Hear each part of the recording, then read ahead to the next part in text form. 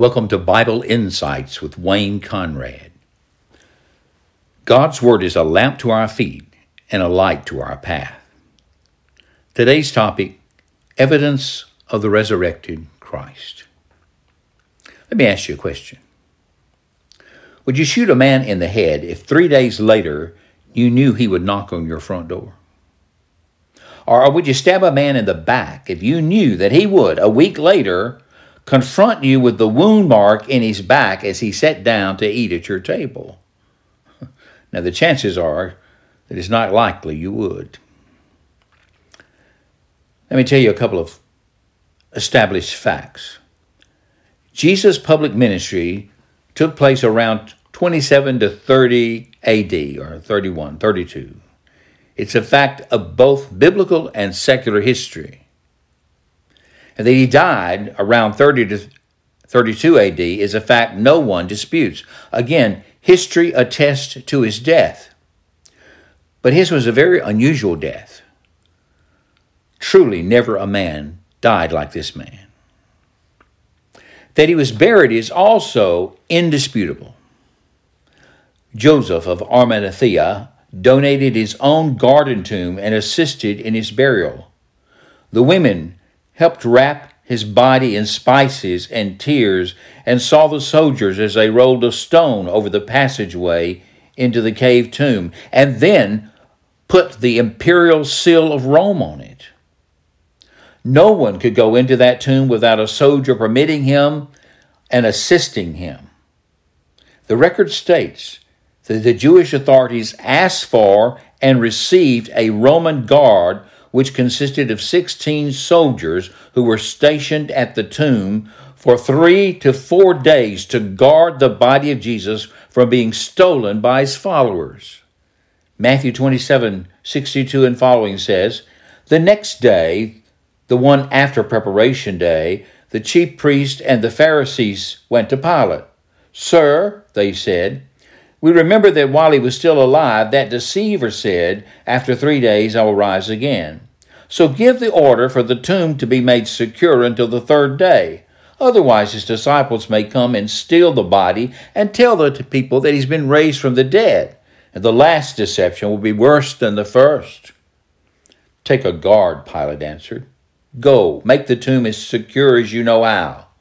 So they went, and they made the tomb secure by putting a seal on the stone and posting the guard. Jesus lived. He died on a cross, and he was buried, and the burial place was guarded. Then came Sunday morning, what we call Sunday morning, the 3rd day after his crucifixion. It was near dawn in that garden during the 4th watch. The soldiers pulled their cloaks around them tightly. It was chilly. Only a few more hours and they would be off of this silly assignment. Who ever heard of guarding a dead body in a sealed tomb? Then mysterious things began to happen. Into a cold corpse, lying wrapped on that stone slab, life was poured. His eyes fluttered open. The man arose and came through the tomb. The open tomb permitted the soldiers and the women and others to enter into the sealed tomb. Listen again to this account of that event from Matthew 28, verse 2. "There was a violent earthquake, for an angel of the Lord came down from heaven, and going to the tomb, rolled back the stone and sat on it. His appearance was like lightning, and his clothes were white as snow. The guards were so terrified of him that they shook and became like dead men." Now, after this had occurred, a group of women followers arrived to finish the embalming process of adding more spices to the grave clothes. And here's Luke's account of their arrival and a subsequent event. On the 1st day of the week, very early in the morning, the women took the spices they had prepared and they went to the tomb. They found the stone rolled away from the tomb, but when they entered, they did not find the body of the Lord Jesus. While they were wondering about this, suddenly 2 men in clothes that gleamed like lightning stood beside them. In their fright, the women bowed down with their faces to the ground. But the men said to them, "Why do you look for the living among the dead? He is not here. He is risen. Remember how he told you while he was still with you in Galilee? The Son of Man must be delivered over to the hands of sinners, be crucified, and on the 3rd day be raised again." Then they remembered his words. When they came back from the tomb, they told all these things to the 11 and to all the others. Now it was Mary Magdalene, Joanna, Mary the mother of James, and the others with them who told this to the apostles. But they did not believe the women because their words seemed to them like nonsense. Peter, however, got up and ran to the tomb. And bending over, he saw the strips of linen lying by themselves, and he went away, wondering to himself what had happened. Luke 24, 1 through 12. Jesus Christ was raised from the dead, and he lives forevermore. The resurrection of Christ is based on solid historical evidence. One fact is indisputable and has been ever since it occurred. The tomb was empty. The belief in the resurrection of Christ lies at the heart of the Christian gospel. As believers in him, we do not symbolize our faith by images of a dead body on a cross. Rather, an empty cross symbolizes the Christian faith because the tomb is empty and Jesus Christ lives today.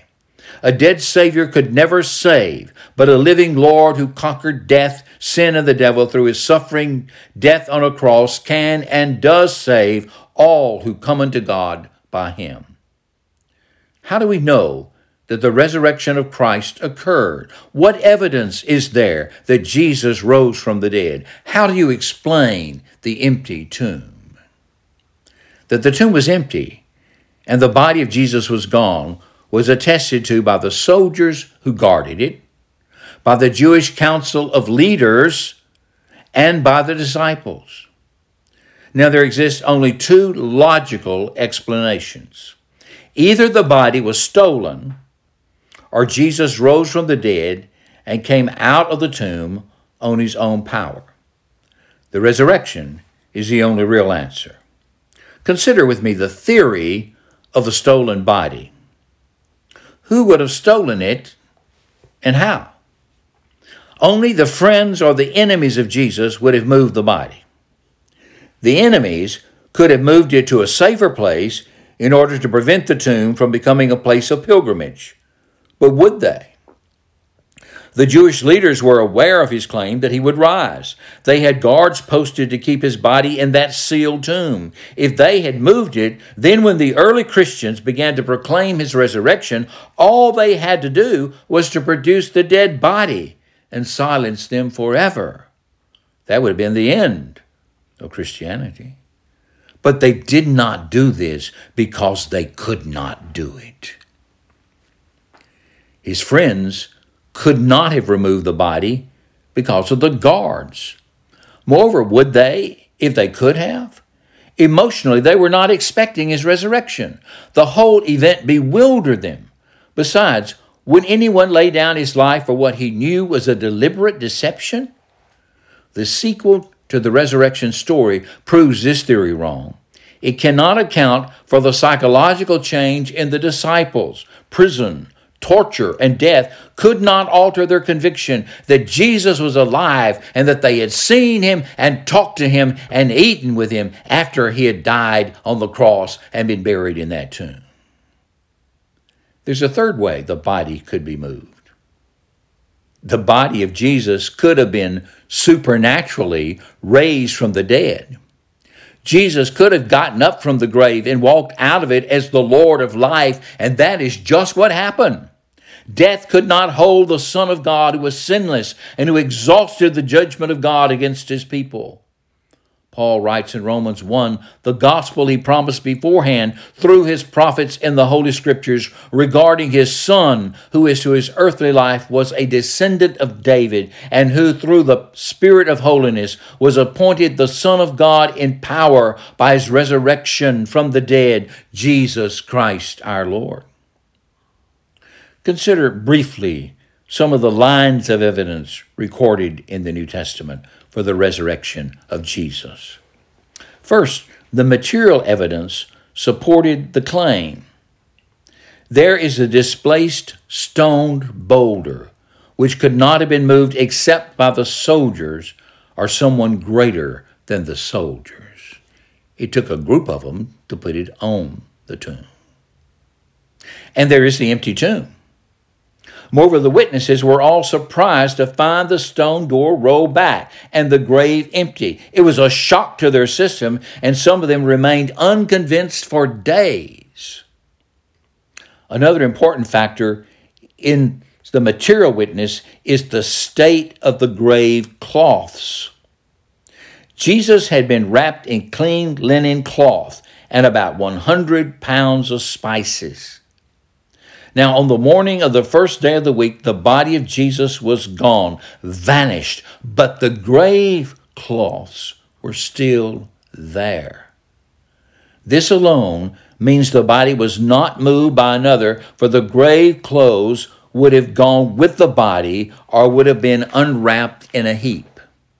Instead, the account states that the clothes were lying just where they were when the body was in them, but the napkin or headcloth was separated from them and folded. The shape of the body was still present in the collapsed cloth, but the flesh and bones had disappeared. Jesus had risen, passing through the grave clothes, which he left undisturbed, and was a silent proof that death could not hold him. The cocoon-like state of the grave clothes greatly impressed Peter and John. Here's John's first-hand account of their discovery. We read in John 20, verse 3 through 8. So Peter and the other disciple started for the tomb. Now the other disciple is John. Both were running, but the other disciple outran Peter and reached the tomb first. So he, that is John, bent over and looked in at the strips of linen lying there, but he did not go in. Then Simon Peter came along behind him and went straight into the tomb. He saw the strips of linen lying there, as well as a cloth that had been wrapped around Jesus' head. The cloth was still lying in its place, separate from the linen. Finally, the other disciple, who reached the tomb first, also went inside. He, that is John, saw and believed. Another line of material evidence is the many physical appearances of Jesus to a number of people over a 40-day period. This involved a number of differing circumstances with great variation in time and place. No way this could be an hallucination. Consider the appearances to the 11 disciples, including Thomas 1 week later, when he invited Thomas to put his finger into his scars and to be not faithless but believing, John 20, verse 24 and following. And on another occasion, Jesus cooked breakfast for his disciples and ate broiled fish and bread with them, John 21, 1 through 14. In fact, Paul states that at least 500 people saw Jesus alive from the dead, and this probably occurred in Galilee at least 2 or 3 weeks later. Christ Jesus is risen from the dead. He is risen indeed. The Christian gospel is grounded upon the truth of the resurrection of Jesus Christ from the dead, his physical, bodily resurrection. Jesus is alive today, and he can change your life. He can forgive you of your sins and give you eternal life. You too can know that he lives by the salvation that he gives. The Bible says, if you believe and confess with your mouth and believe in your heart that Jesus is Lord and that God raised him from the dead, you will be saved. Believe and live.